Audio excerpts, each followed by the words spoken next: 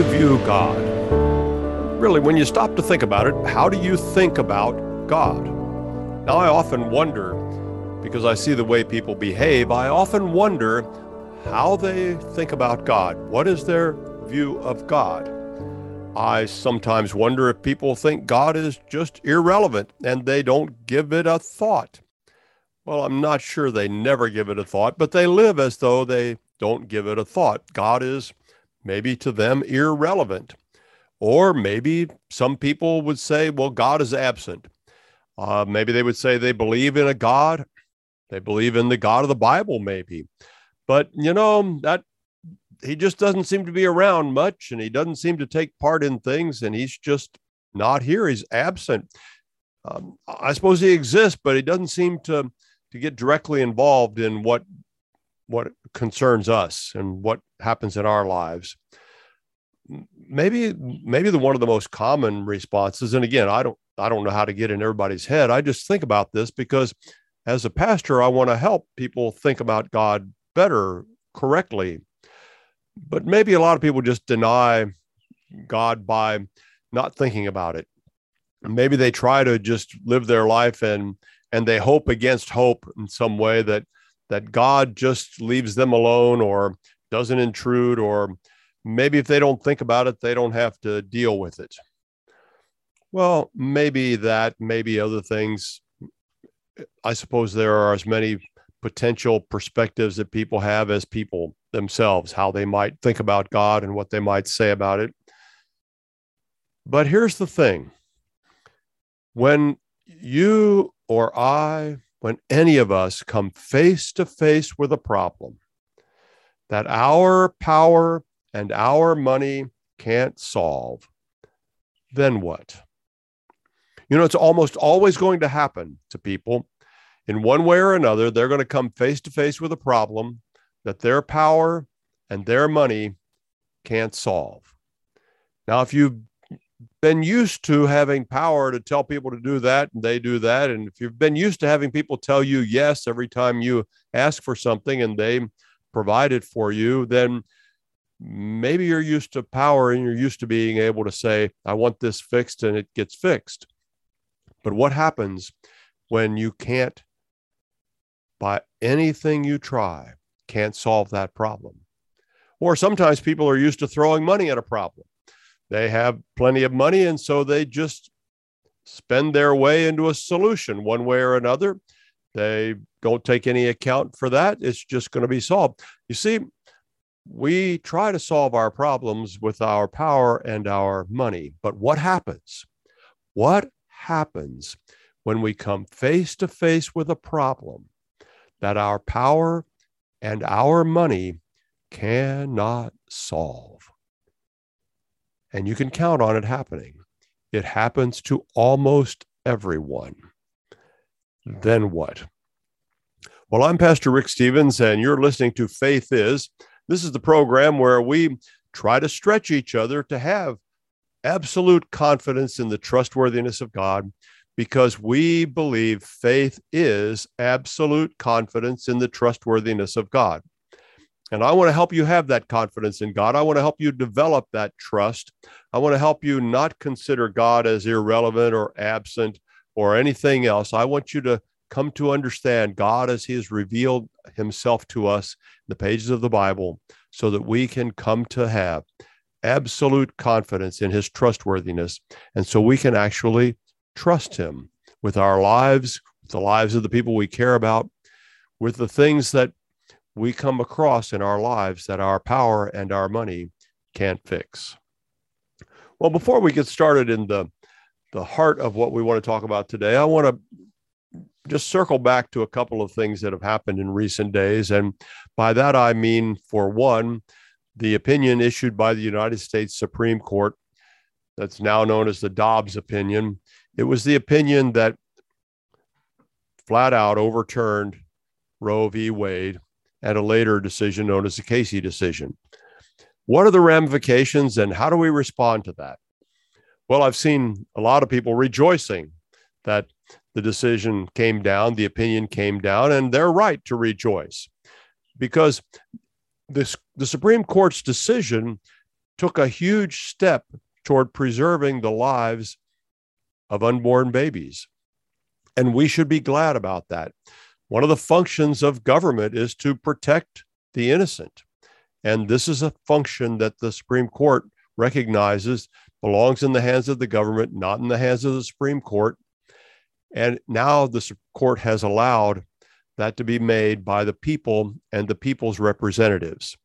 So that opinion overturned Roe and said there is no United States constitutional right to an abortion. It returned the issue to the people and to the people's representatives. Now, that means a lot of things and has a lot of ramifications. On the one hand, it's great news. For all of us who care about unborn children, it's terrific news. Now, I've heard a lot of others' perspective on that, saying, what about the harm to women? What about women who have been harmed by abortion? You know, there's a lot of pain associated with the whole abortion conversation, a lot of pain. I understand that. A lot of pain for the babies that died, millions. A lot of pain for the mothers who were coerced into a procedure they didn't want to have. A lot of them who later, after they had gone through it by their own choice, regretted it and came to wonder about that baby that would never be. I understand there's a lot of pain in this thing. And there's no getting rid of that. But there is a way to redeem the people involved in that. And there is a way to replace that pain with the power and forgiveness of Jesus. Now, people think these are simplistic answers, and they're not. And that's one of the great things about the gospel, is that Jesus comes along and he says, all of the stuff, I'll take it on, and I will die and pay the rightful penalty for all of the sins of all of the people so that they can be forgiven. And if you've been scarred by, hurt by, damaged by, if you still feel the pain related to an abortion of some kind, I don't know your circumstances. I couldn't begin to guess at what you've been through. But if you find yourself in a position wondering, what do I do about this ache because of something that happened to me or something that I did or something that I was coerced into doing, what do I do about it? I want to ask you to bring all of that and confess it to the one who gave his life for you and who wants to be the one to take away that pain and replace it with joy. Yes, we will always feel the remorse of the things that we've done. But the good news of the gospel is there is an answer to all of that. And the answer is in the redemptive power of the one who went to the cross to die for all of us.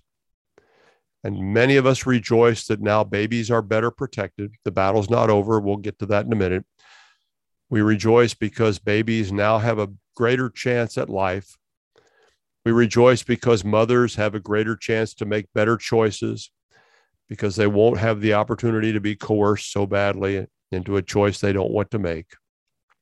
We rejoice because there is an answer that goes deeper than the problem of abortion.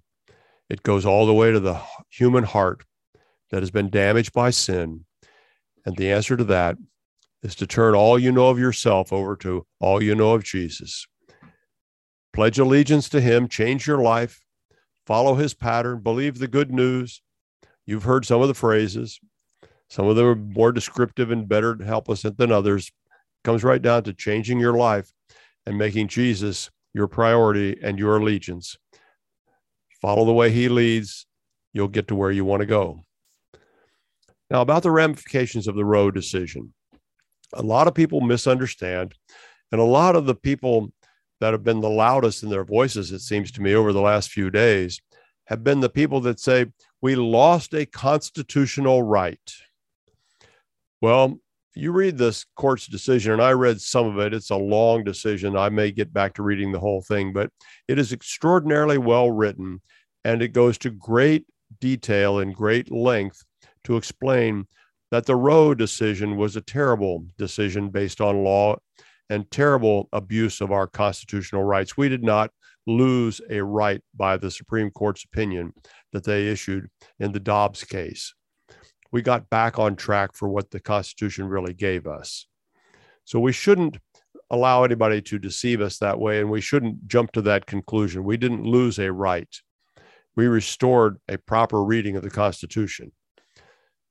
The next step of all of this, though, is really significant because the chief thing that the Dobbs opinion does is it returns the question of abortion to the people and their representatives. What that means is the court has says we have no business here, and they didn't have any business 50 years ago when they did it. And now they're saying it's up to the people and their representatives. What that means to a great measure is that it's up to our state representatives, our state legislators. And we need to pay very careful attention to what they're saying. For many of our state legislators, members of our state houses and our state senates, have not wanted to deal with issues like this. They have done all they could to make sure they didn't have to deal with them. And if we care about preserving life, and really life is God's idea, and these babies, God calls them a gift, not a problem. They're a gift. We need to treat them that way. But if we're going to preserve that concept, that value of life, we're going to have to watch our state legislatures. In Florida, until this last session of our legislature earlier this year, there had not been significant pro-life legislation for more than 10 years, maybe many more than that. I'm not certain of the exact number of years. I've been watching the legislature for a while now, and it goes back a long time. Now, it's not because we haven't had elected representatives in our House and elected representatives in our Senate, or even governors that haven't come out and said they are pro-life. We've had majorities of people who say they're pro-life in both houses, both the House of Representatives and in the Senate. And we've had governors that said they were pro-life, but why didn't we get pro-life legislation? Well, there you go. That's the question, isn't it? You see, we have to watch those members of the House and the Senate. We have to listen to what they say, but more, watch what they do. Because in our legislature, and I know it better than your state, but they're similar in all of the states, people will say one thing out loud and in public, and then in subtle ways sometimes, and sometimes in hidden ways, sometimes in not so subtle ways, they will work to make sure legislation they don't want to vote on doesn't come up for a vote. And I'm afraid that's what has happened on some of the life initiatives down through the years in Florida. We say one thing, but our representatives do another. And we have to watch for that because now it's clearly in the hands of our representatives and of the people. So if you want to advance preservation of babies and of life, watch your state legislature and watch your governor. Sometimes governors, and I don't know one that has, so don't ask me, well, give me a specific example. Again, we know this goes on, we just don't see it. Some people see it, but they don't talk about it because they know there are consequences to that. But sometimes people like governors will say, yes, I'll sign this bill if they give it to me. And all the while they're saying that publicly, they're working behind the scenes to make sure it doesn't pass because they don't want to have to decide publicly on a significant piece of legislation. It's the way they manage us. They try to get us to look one direction and then they do something else. So bottom line of the Dobbs opinion is that it's going to be up to us, the people, to continue to preserve life. And it's going to be up to our states, by and large, to preserve life. Will every state do it? Probably not. We've heard too much and seen too much in certain states. But that doesn't mean we shouldn't speak up and expect our state representatives, our state senators to do the right thing, our governors to sign strong pro-life legislation. Watch the courts as well. There's still going to be some mischief going on there. But it's a good day. It's a good day for biblical truth. It's a good day for life. It's a good day when something that God tells us is a gift is preserved in our nation. And a decision that was just terrible, both legally and morally, has been overturned. Well, there was another decision. You may have noticed it. I don't know if you paid as much attention to it or not, but there was a significant decision supporting prayer. You may have heard the story that the Supreme Court released another decision, and it struck down previous previous activism, that's the right word, that put up a very restrictive test when it came to prayer, particularly public prayer. So back in 2008, Coach Joe Kennedy promised God he would pray and give thanks after each football game. He was a coach. Regardless of the outcome, he determined he would drop to one knee and offer a silent prayer, quiet prayer of thanksgiving for player safety, sportsmanship, the competition they had. And he did this for many years. Nobody complained. But as time went on, members of the community and players often joined him. And it was really welcomed exercise following these games. Nobody forced anybody to do it. They all did it voluntarily. But in 2015, 7 years after he started, the school district where he worked ordered him to stop his post-game prayers. They thought and told him that his praying violated the Constitution, the Establishment Clause of the First Amendment. They cited a particular Supreme Court decision known as the Lemon Test and told him he needed to stop. He didn't stop, and they fired him. Well, long and the short of it is he defended his right to pray, his freedom of religion, his freedom of expression, and fought back in the courts, and it took a long time. But just a few days ago now, the Supreme Court released another opinion supporting his right to pray, even on school property, even in a football field, even with other people around, apparently. The justices did not at all support the arguments that the school district offered. They completely disagreed with them. They wrote in the opinion, respect for religious expressions is indispensable to life in a free and diverse republic, whether those expressions take place in a sanctuary or on a field, whether they manifest through the spoken word or a bowed head.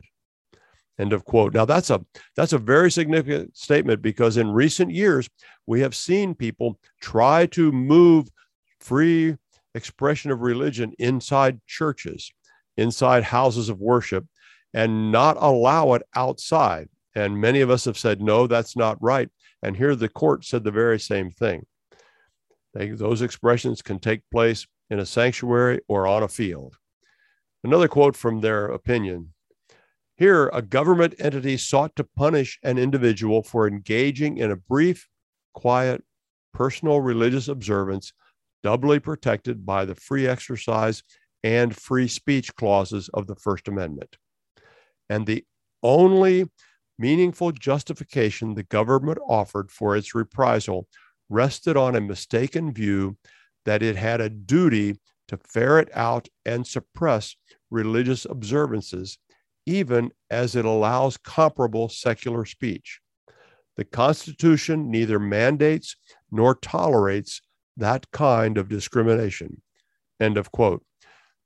That paragraph is just so very significant. I hope you see that because it says people can't discriminate against people who express their religious views. They can't take action against them, like the school district did in firing the coach. The Constitution does not tolerate that kind of discrimination, the court said. Think about that.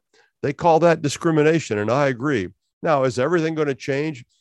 No, nothing changes that quickly, but we should take heart that the court, and I think in many respects, public opinion is beginning to wake up and to realize that all of this suppression of religious expression was never intended by the founders of our country, and that we need to stand up for it. Now, occasionally I hear church leaders. It's just unbelievable. Church leaders want to say, well, how can we expect to have that kind of freedom? I mean, people haven't always had that in other times in other places. And that's true. People haven't always had that, but this isn't other times in other places.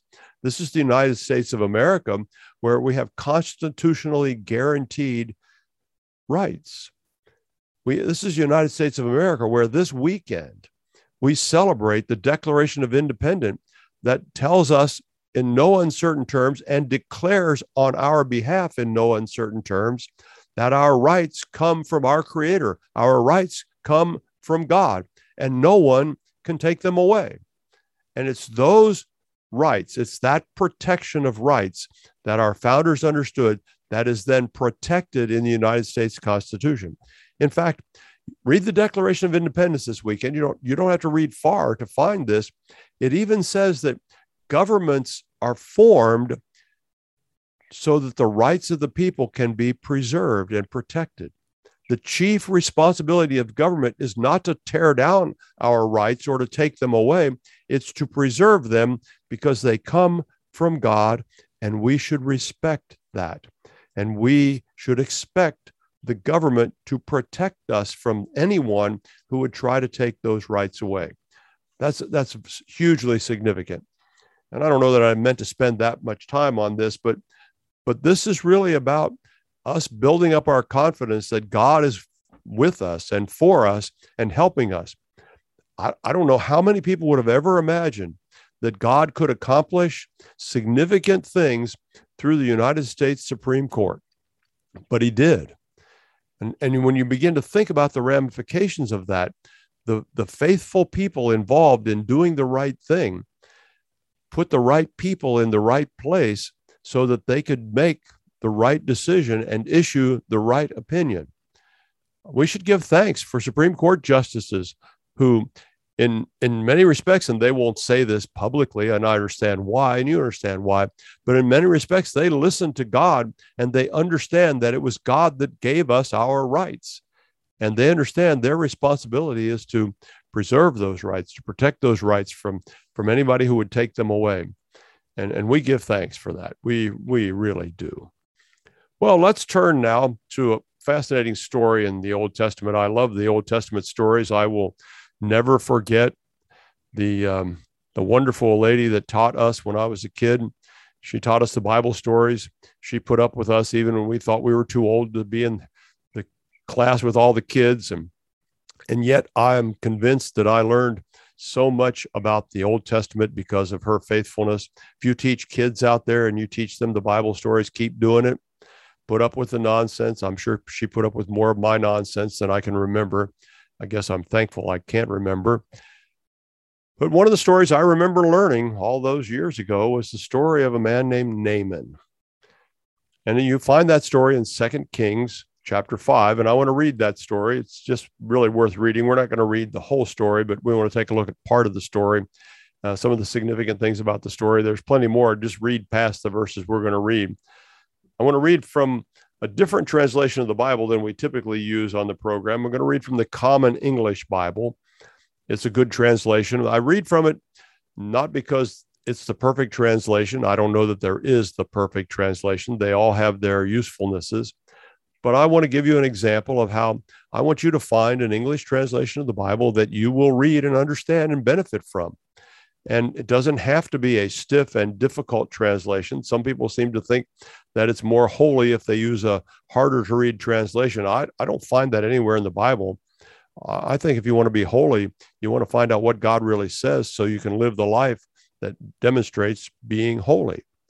So from 2 Kings chapter 5, starting with verse 1 from the Common English Bible. Naaman, a general for the king of Aram, was a great man and highly regarded by his master, because through him the Lord had given victory to Aram. This man was a mighty warrior, but he had a skin disease. Now, Aramean raiding parties had gone out and captured a young girl from the land of Israel. She served Naaman's wife. She said to her mistress, "I wish that my master could come before the prophet who lives in Samaria. He would cure him of his skin disease." So Naaman went and told his master what the young girl from the land of Israel had said. Then Aram's king said, "Go ahead. I will send a letter to Israel's king." So Naaman left. He took along 10 kickers of silver, 6,000 shekels of gold, and 10 changes of clothing. He brought the letter to Israel's king. It read, "Along with this letter, I'm sending you my servant Naaman so you can cure him of his skin disease." When the king of Israel read the letter, he ripped his clothes. He said, "What? Am I God to hand out life and death? But this king writes me, asking me to cure someone of his skin disease. You must realize that he wants to start a fight with me." When Elisha, the man of God, heard that Israel's king had ripped his clothes, he sent word to the king, "Why did you rip your clothes? Let the man come to me. Then he'll know that there's a prophet in Israel." Naaman arrived with his horses and chariots. He stopped at the door of Elisha's house. Elisha sent out a messenger who said, "Go and wash 7 times in the Jordan River. Then your skin will be restored and become clean." But Naaman went away in anger. He said, "I thought for sure that he'd come out and stand and call on the name of the Lord his God, wave his hand over the bad spot and cure the skin disease. Aren't the rivers in Damascus, the Abana and the Pharpar, better than all Israel's waters? Couldn't I wash in them and get clean?" So he turned away and proceeded to leave in anger. Naaman's servants came up to him and spoke to him, "Our father, if the prophet had told you to do something difficult, wouldn't you have done it? All he said to you was, 'Wash and become clean.'" So Naaman went down and bathed in the Jordan River 7 times, just as the man of God had said. His skin was restored like that of a young boy, and he became clean. The story of Naaman continues a little bit beyond that. That's through verse 14. And again, I would encourage anybody to read the whole story. It's really a fascinating story. There's more that goes on after this. We just dealt with the early part that primarily had to do with Naaman and having the disease and then having it healed by God. So it starts out with a problem and ends up with a solution. But along the way, there are some other problems. So one of the ways you can think about the story of Naaman is the story of problems and solutions. So let's begin back at the beginning, kind of set the scene for what's going on. The main character of the story, the character around which all of the action takes place is Naaman. And he was the commander of the army of the king of Aram. He was an important guy, high-ranking guy, highly regarded. And one of the things that it tells us in the early part of the story is that he was highly regarded because the Lord had given him victory in battle. Very interesting that he was highly regarded for something he didn't do. Now, maybe he didn't know he didn't do it. Maybe the king in Aram didn't know he hadn't done it, but he hadn't. He's still described as a valiant warrior, even though he hadn't won that particular battle by his valiantry. But he had a skin disease. Well, a couple of things before we go into the skin disease, although that's one of the very first things that pops up. It's very significant to understand that Aram did not win that battle for which he got credit. It was the Lord that gave him victory. That was clear from the way the scriptures talk about that. And we need to understand that sometimes we think we're hot stuff and we do great things, but it's the Lord that helps us. And we need to recognize God's role in our lives. And we need to recognize that God is still at work in our world. You know, the Lord gave Naaman that victory. Is it too much of a stretch to say the Lord gave us the victory in the Dobbs case that overturned Roe, and in the case of the coach that prayed, that gave him permission to pray, that recognized, I shouldn't say gave him permission, that recognized his constitutionally protected freedom to pray? We should give thanks that God is not absent in our world. There are evidence of, now some people say, oh, well, that was just a legal thing. That was a court thing. Really? Was that just a battle thing? Scriptures say that the Lord gave him the victory. I don't have any difficulty asserting that the Lord gave us the opinion that is helping save babies starting now. I don't have any reluctance to say the Lord gave us the Supreme Court opinion that preserved that coach's and yours and my freedom of expression, freedom of religion. I don't have any reluctance to that. And we should not minimize that at all. Well, there's a lot more to the story of Naaman, and we're going to get to that. That's just a beginning. You hang on. We're going to take a little break and a little breather and absorb a little bit of what God is saying to us. And we're going to return in a minute, and we're going to have absolute confidence in the trustworthiness of God. I'm Pastor Rick Stevens. Be back with you in just a second.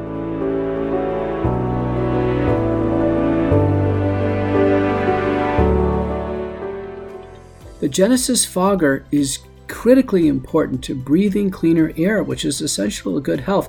Almost no one is killing pathogens in the air where they pose the risk of transmission. We've been ridiculously focused on hand sanitizer and other measures where the problem is the microbes are in the air, including COVID-19. The Genesis fogger is HOCl. It's a powerful tool not only for living with COVID, but also removing harmful pathogens. Remember, if we have fewer virions in the air, much less likely to get a critical inoculum and actually get clinically sick. The same thing applies to the cold and flu, whether it be adenoviruses, coronaviruses, polymyxoviruses, influenza viruses. And also, there are antibiotic-resistant superbugs. There can be ones particularly that are airborne, including Clostridium difficile, which is airborne and in contact mode. So consider the Genesis fogger that utilizes HOCl. The Genesis fogger is perfectly designed. It's a machine that produces a fine, dry mist using HOCl that quickly kills germs, bacteria, and viruses in the air and surfaces, and it does it simultaneously. So please go to genesisfogger.com/outloud and get 15% off your purchase of the Genesis fogger. That's where the upfront cost is going to be, and I can tell you, you're going to be happy you did it. So let's get real, let's get loud on America Out Loud Talk Radio. Here on America Out Loud, we emphasize optimal health, and air is the most essential element for life. The average person inhales over 35 pounds of air every day, yet we seldom think about how to rid the air of pathogens swiftly and safely when we need to. The Genesis Fogger Plus HOCl is the only way to quickly and naturally restore air to its optimal condition. Visit genesisfogger.com/outloud for a free ebook on everything you need to know about HOCl and receive a 15% discount on the Genesis Fogger with promo code OUTLOUD. With Genesis, you'll be ready for what's next.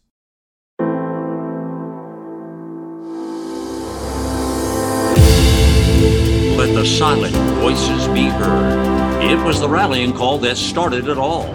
It's a wide spectrum of programming, from world and political news to societal and cultural stories. 6 amazing years of news blogs, informative podcasts, and great talk radio. Welcome to the new era in communications. America Out Loud Talk Radio.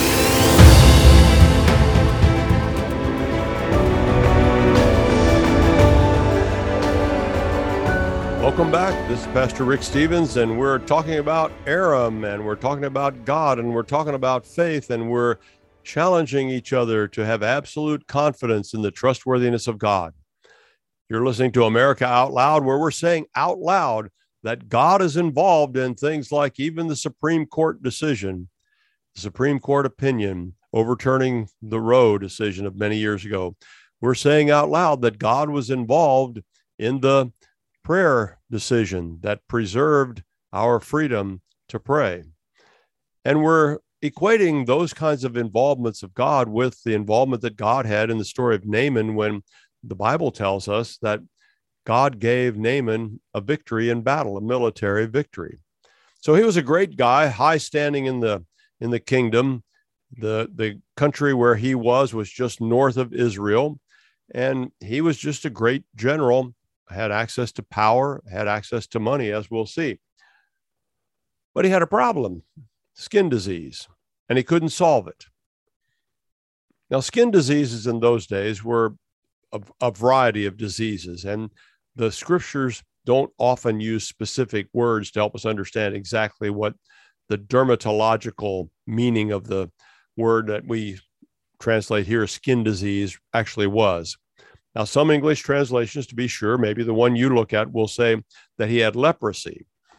By all accounts that I could find, the people who study the language and understand the disease far better than I ever will tell us that it's not likely that Naaman had leprosy as we understand it today. He probably had a skin disease that was serious because they took those diseases seriously. They took them seriously because they were repulsed by those skin diseases, and they considered such skin diseases a punishment from the gods. And it made them, in a sense, and not the same sense for Aram's kingdom, for Naaman as for Israel, but they considered them unclean, a fashion of unclean. In Israel, there was a very specific definition of unclean, but you get the idea. So Naaman has this problem, and he can't solve it. His power and his money can't solve it. And you'll see he had a lot of money and he had a lot of power because the king supported him and sent him on his way to get a solution to the problem. Now, it tells us in this story that in Naaman's household, there was a young girl who had been captured and taken into slavery during a border skirmish along the border between Aram and Israel. Sad thing, those border skirmishes happened. Not a lot is made of them, but if you had been that little girl and captured, it would have been devastating to you. But she was now in Naaman's household serving his wife, and she knew about the problem and interestingly didn't hold a grudge against the enemy that had taken her captive. You could say, and rightfully so, that she loved her enemy because she suggested that Naaman needed to go see God's prophet to find healing for his disease. She was aware of God's saving presence with his people, Israel. And she had faith in that God, in contrast to some other people in the story. She had enough faith that she persuaded them that Naaman should go and get help from God's prophet. So Naaman went to the king of Aram and told him what's going on, and the king agreed he should go and prepared a letter for him to take and a large treasure to go along with it. Now, it's interesting, and we don't have any explanation of it, but it's interesting that the very decision to go seek help from God's prophet indicates a level of respect for Israel's God. Doesn't say it flat out, but it's interesting to notice that. It's interesting to notice he took a letter of introduction from one king to another, a courtesy. Maybe it was intended to get action on Naaman's behalf. Maybe they wouldn't take Naaman seriously without that letter. I don't know for sure about that. But he also took a gift, an exorbitant gift. I mean, a huge sum of money. People who study this tell us it would be $750 million in today's money. Can you imagine? That is a huge amount of money. Now, why did he take all that money? Well, maybe he thought he could buy healing. Maybe he thought it was necessary to give God's prophet that money for healing.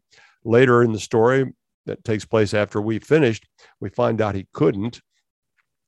And it's really not unprecedented for one king to help the assistance or to ask for the assistance of another king.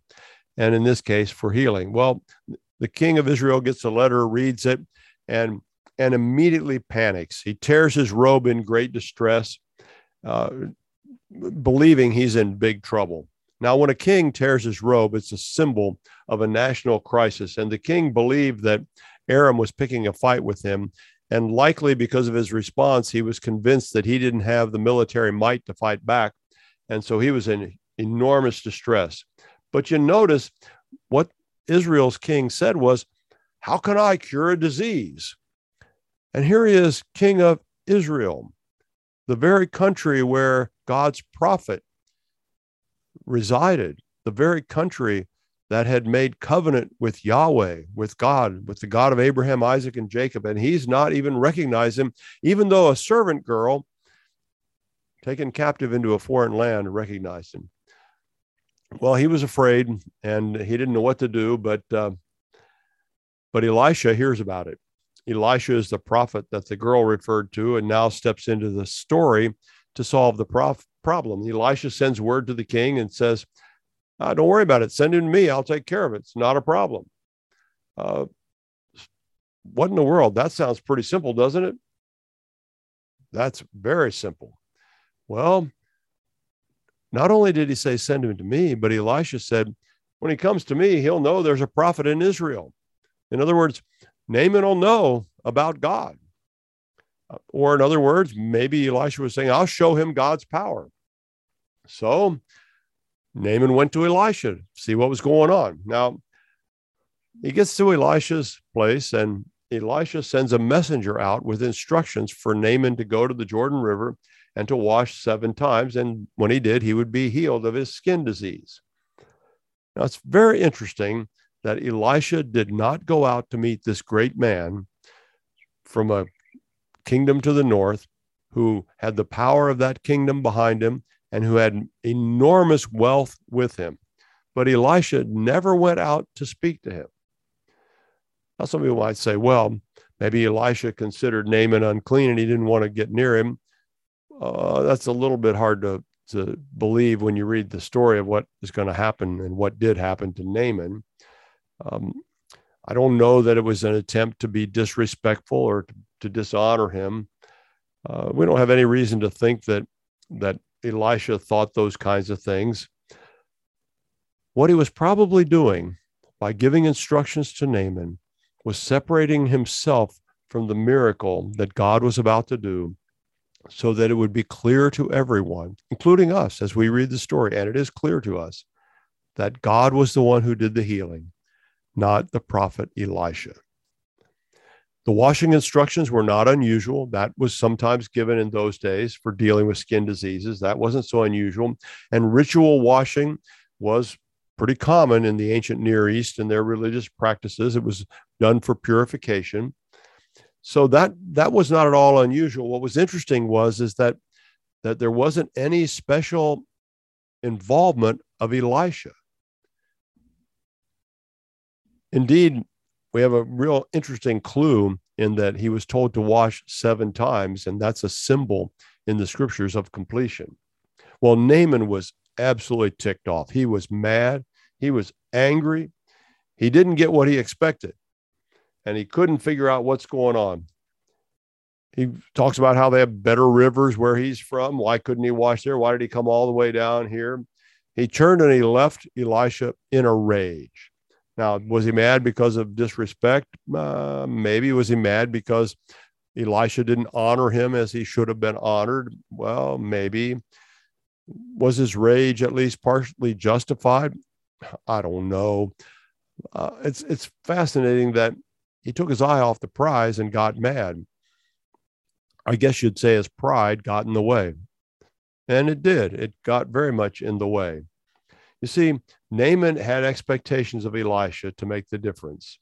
And Elisha had other ideas because he wanted God to get the credit.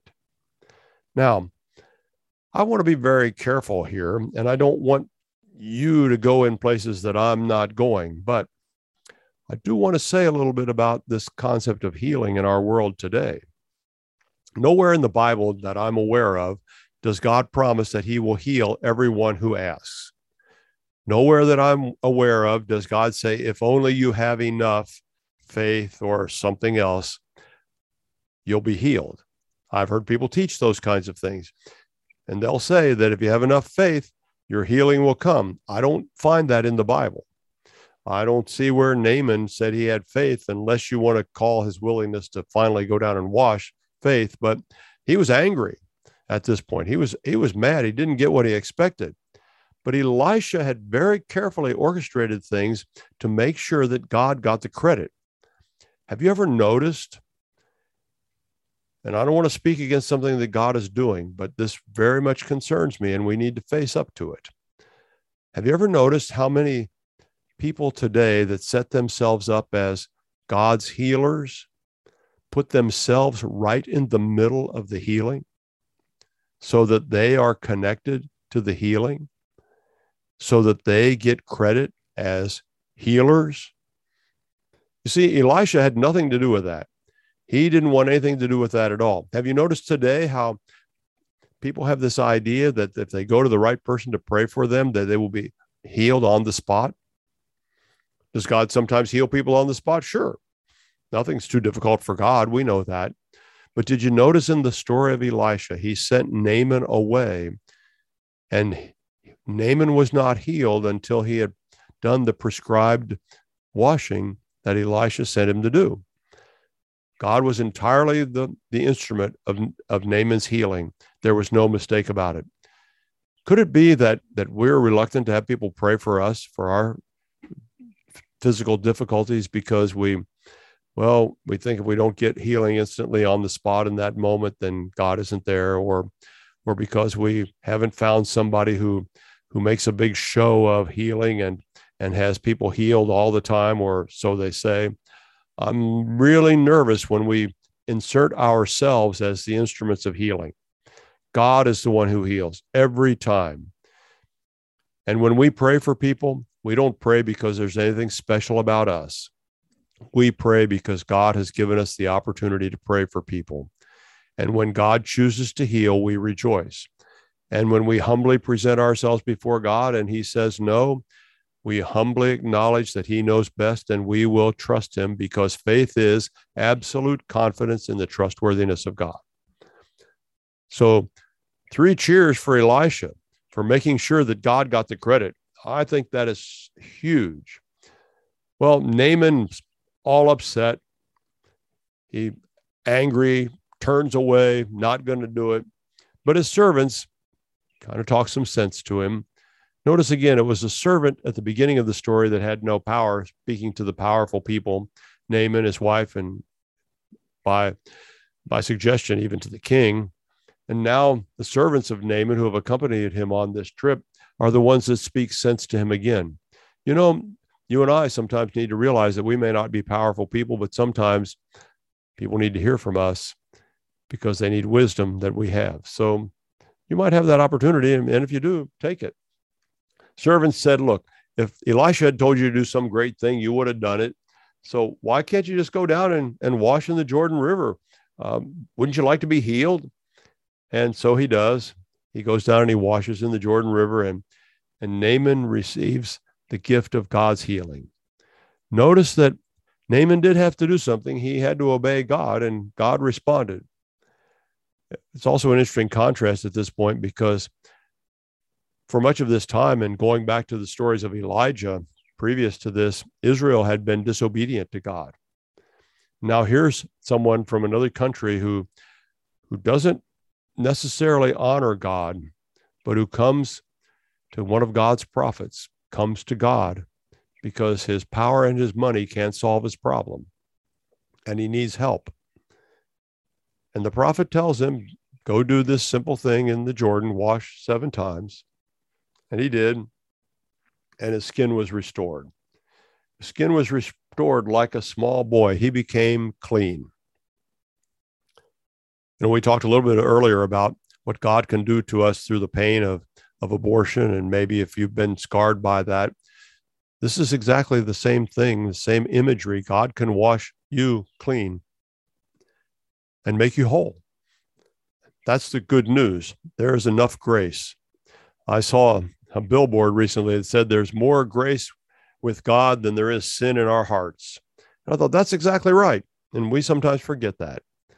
We don't presume on God. We humbly ask him to forgive us, and then we change our lives. We don't go on sinning and say, well, if God's got that much grace, he'll forgive me the next time. No. Not even close. We humbly change our lives, and we follow him, and we experience that kind of healing forgiveness. Notice that in the story, it's never about the power or the money of the person. Even going a little farther into the story, when Naaman offers to reward Elisha, and Elisha doesn't take anything, but Elisha's servant does and pays the price for taking the gift from Naaman. No, it's clearly that God wants us to understand that he was the healer, and he can't be bought, he can't be sold. We need to take heart that God is gracious, and we can't be bought, and he can't be sold. It's also important to notice that what Naaman did was he dealt with himself first and then presented himself to God. You know, it takes a level of humility to present oneself to God. Have you ever thought about that? This business of pride is very deceptive, and Naaman had a real problem with that. And we need to think about ourselves. You know, we're going to need God's help sometime in our lives. It's almost undeniable. And shouldn't we now humble ourselves before God? so that we can walk with him. And one day when we need his help, we will have more confidence that his help will be there. We'll have the grace we need for those days. We won't respond in pride because we will have learned the grace of humility. Humility is one of those things that you've heard all the stuff that some people are proud of their humility. Well, that's not it at all. But we can see Naaman and we can learn from him because he thought his power, like giving the command to the king through another king, make sure I get healed. He thought his power could do the job, or he thought his money could do the job. He took what we'd call a king's ransom. I guess that is a king's ransom. $750 million is a lot of money. But the money wasn't helpful because God wasn't interested in it. God's representative, Elisha, wasn't interested in it. And so when Naaman was rebuffed and the prophet didn't respond the way he thought he should, he walked the other way. Now, also notice that the text talks about how Naaman wanted the prophet to come out and do something, wave his hand over or something like that. No, Elisha didn't do anything, because if Elisha had done that, then someone might have credited Elisha with having accomplished the miracle. And Elisha said, no, just go. You and God can take care of it. You go humbly, and God will respond to your request, and you'll be made clean. I wonder if God would say that to some of us. You go humbly, and God will respond to your need. You see, instead, Naaman, in a huff of puffed up pride, old Naaman, he knew what he was doing. He turned away and he left in anger. He wouldn't have gotten any help if he had stayed that way. But thankfully, he had people in his life, his servants. Sometimes we have people in our lives who talk sense into us and keep us from doing really dumb things. We've done enough dumb things anyway, haven't we? And so these people, servants, powerless people, talked sense into Naaman and helped him realize that he could do the humble thing and go wash in the Jordan River and receive God's grace of healing. And isn't it interesting that a humble guy like Elisha was able to help a powerful man, or a seemingly powerful man, like Naaman? You know, Elisha looked powerless compared to the king that Naaman served and the power and wealth associated with that. But really, Naaman needed the help of a powerful God, and Elisha, a seemingly powerless man, represented a really, really powerful God. You know, I asked earlier, how do you think about God?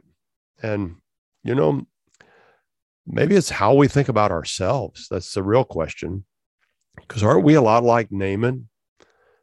Don't we too often think we're really big stuff, important, and we've done this or we've done that, or God owes us because we've been this faithful, or we've made this deal, or so we think we made a deal with God. Elisha had none of that. When Naaman came to try to make a deal, not even close.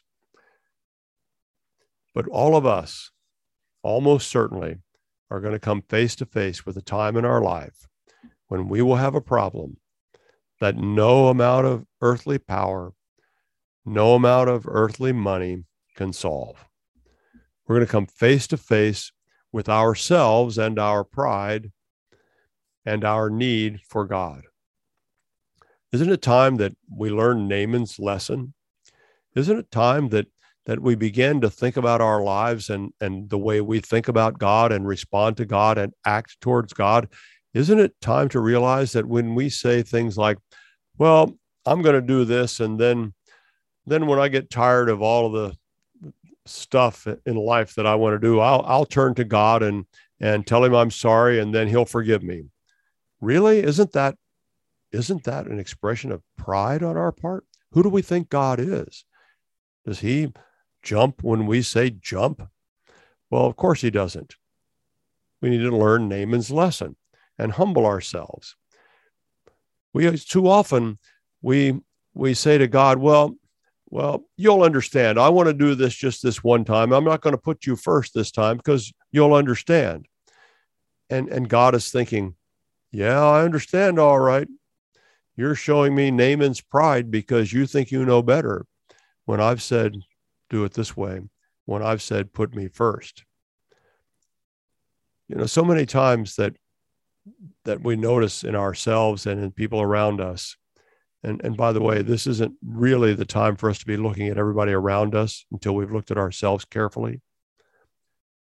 But it's really important for us to realize that the scriptures tell us to humble ourselves before the Lord and he will lift us up.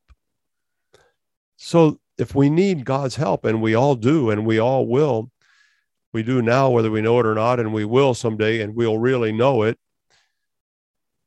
it all starts with humility. It all starts with putting away that pride that so easily trips us up. Indeed, the Bible tells us that God resists the proud, but gives grace to the humble. Now think about that. How do people think about God? Well, they deny him. That's an expression of pride. Or they pretend he's not there. That's an expression of pride. Or they like to proclaim to themselves and other people that, well, he's absent. If he exists, he's absent. Isn't that an expression of pride? We become the center of our world. And when we do that, or any other of the either overt or subtle expressions of pride, when we do that, we find that God actively resists us. You want to fight with God? Just double down on pride. You want to have trouble with God? Just double down on pride. Think about Naaman. He doubled down on pride. When the prophet told him, go wash, when Elisha told him, go wash, he doubled down, got angry and said, not me. Why am I here? What are you doing to me? I shouldn't be treated this way. And at that point, by resisting God's instructions, he would have fought against God and fought against himself even, and he would have lost the opportunity to be made whole. It's time for us, wherever we are in our lives, to learn Naaman's lesson.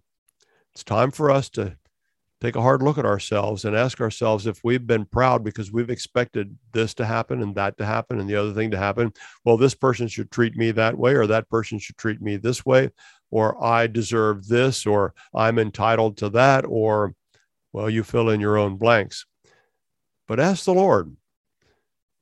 Ask the Lord, are you prone to anger? Might be pride. Are you prone to frustration? Might be pride. Are you jealous when someone gets something you think you would like? Sounds like pride's getting in the way again. Let's humble ourselves before God. Let's move away from being the object of God's resistance, because we want to have faith in the God who cares about us and makes us whole, and he will when we trust him. And faith is absolute confidence in the trustworthiness of God. So humble yourselves and haul off and trust God today. I'll see you next week.